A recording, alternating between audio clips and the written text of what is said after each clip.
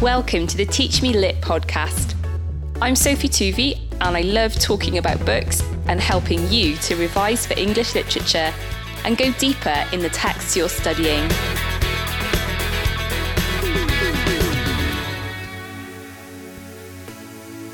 Macbeth isn't as strong as he appears to be.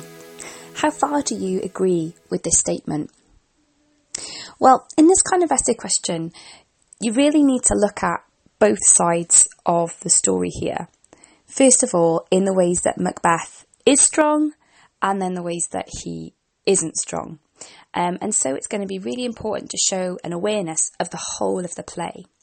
There's such a contrast between the way Macbeth is presented at the beginning of the play, and then as the story develops and he receives the prophecies from the witches about becoming king, as he begins to consider what he might do as a result of those prophecies to kill Duncan himself.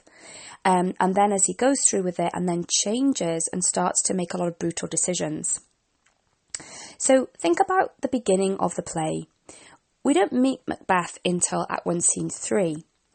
Before then, we hear about him through a report of the battle that's been fought for the King Duncan.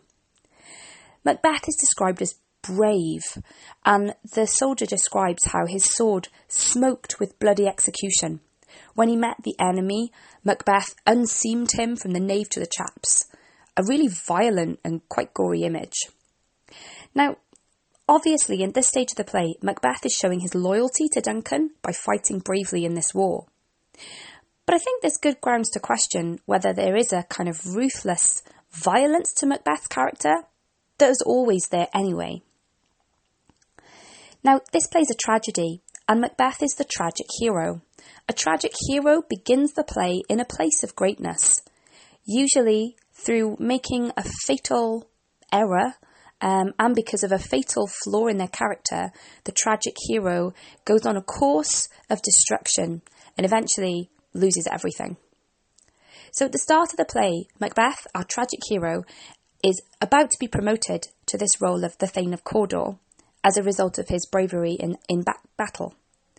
However, we're going to watch Macbeth make some really bad choices, and it's going to lead to his destruction.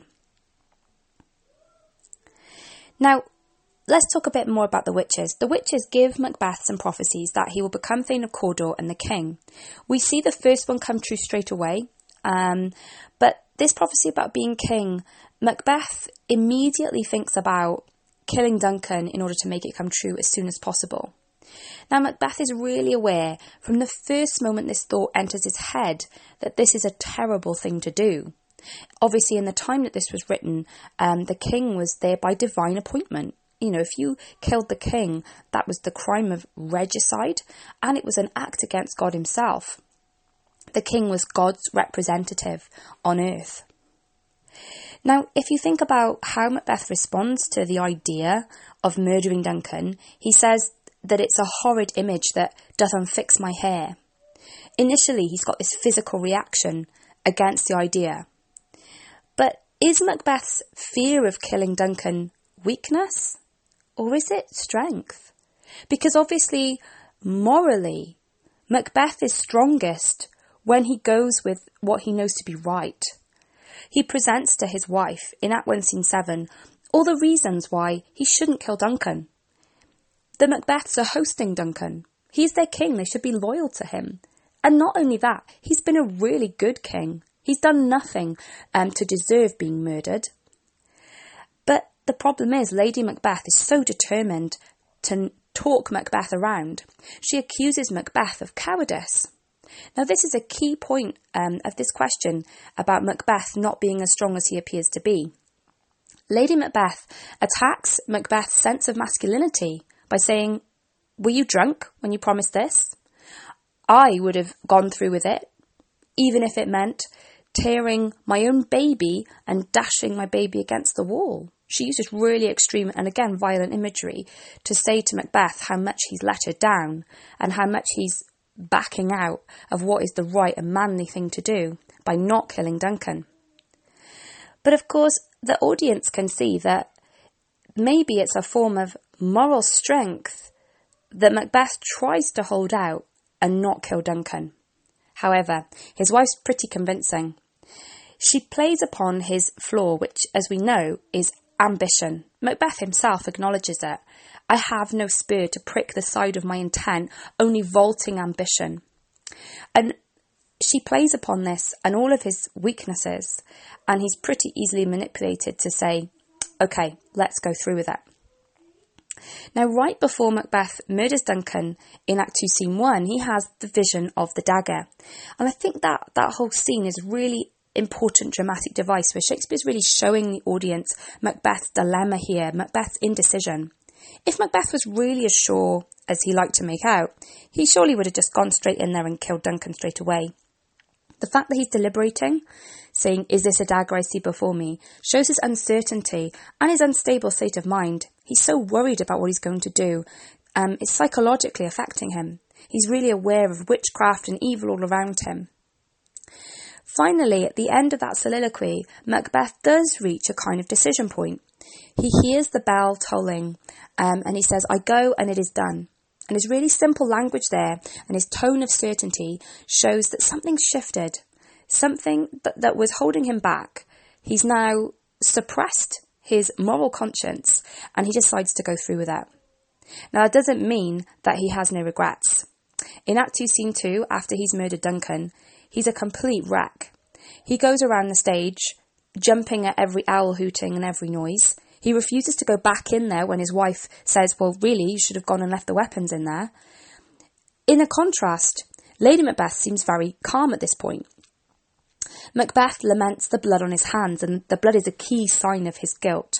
He talks about all great Neptune's ocean not being able to wash the blood clean from my hands. Lady Macbeth, however, just dips her hands in the water and says, a little water clears us of this deed. How easy it is then. It seems like Lady Macbeth has all the strength at this point, and Macbeth is just really hopeless.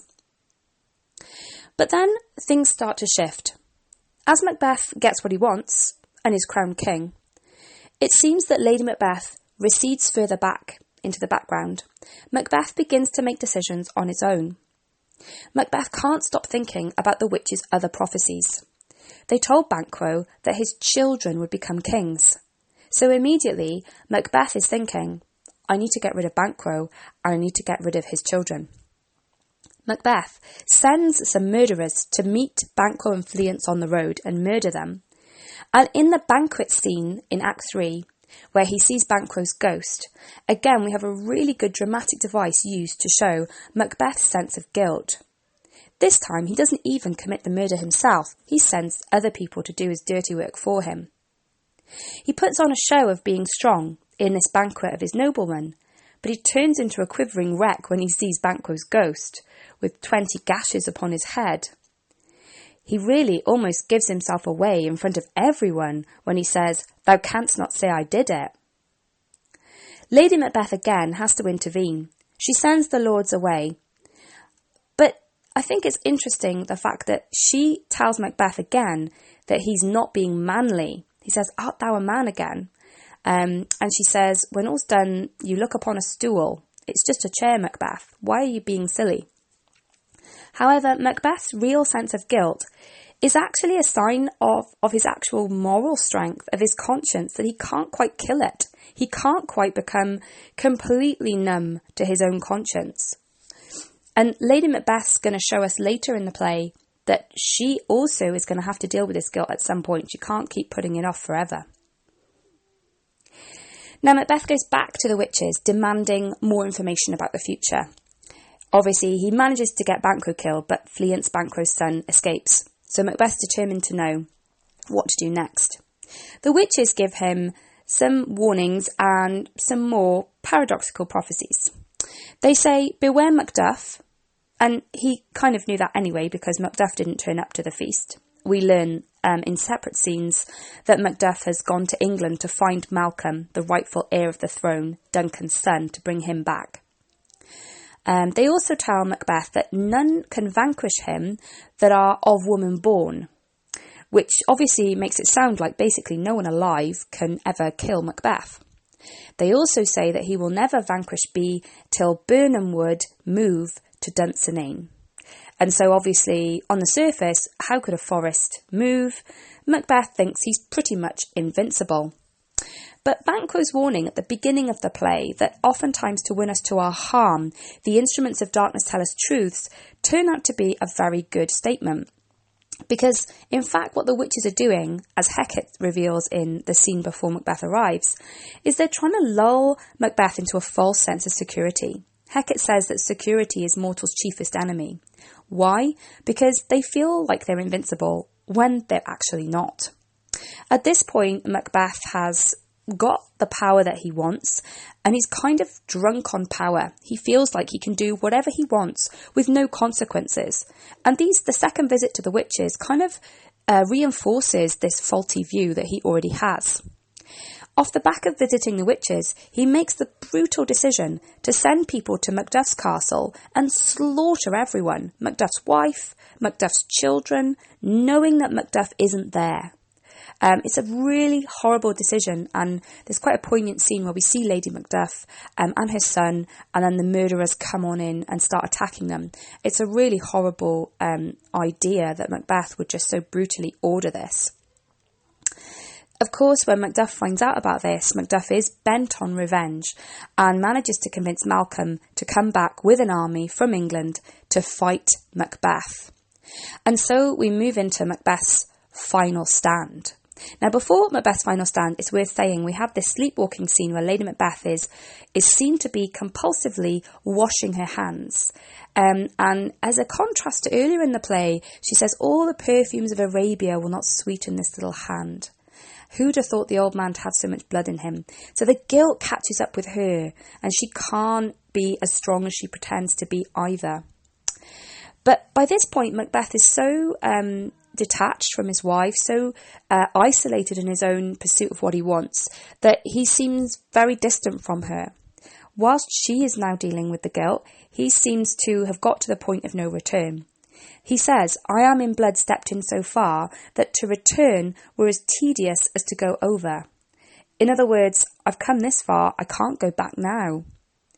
Blood is a key image in the play. It shows guilt, it shows violence, and these things are all going to be associated with Macbeth.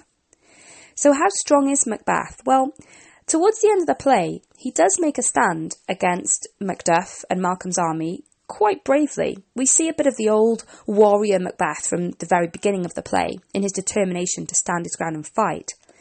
He realises as the scene unfolds that the witches' prophecies have misled him. He finds out that Macduff was actually born by caesarean section. Macduff was from his mother's womb untimely ripped. So Macduff isn't really born of woman in the normal sense of the word. Secondly, as a kind of battle strategy, Malcolm's army cut down trees from High Great Burnham Wood and carry them to Dunsinane. So it does look as though the forest is moving. So at this point, Macbeth realises that his time is up. But he refuses to surrender. And I think we see in that a sense of the tragic hero, a sense of greatness, even though we know that greatness is really misdirected. So you can make up your mind about Macbeth. How strong or weak is he? He's physically strong. He's at some points in the play very decisive. But at other points, he is quite weak and indecisive too. But is his indecisiveness actually a sign of moral strength? That's an interesting thing for you to explore with this question. If you've enjoyed this podcast and found it helpful, please hit subscribe and share it with a friend. You can find me on Instagram and Twitter, just search for Teach Me Lit. I'm always open to requests, so if you want me to talk about a text you're studying, get in touch. Thank you for listening. See you next time on the Teach Me Lit podcast.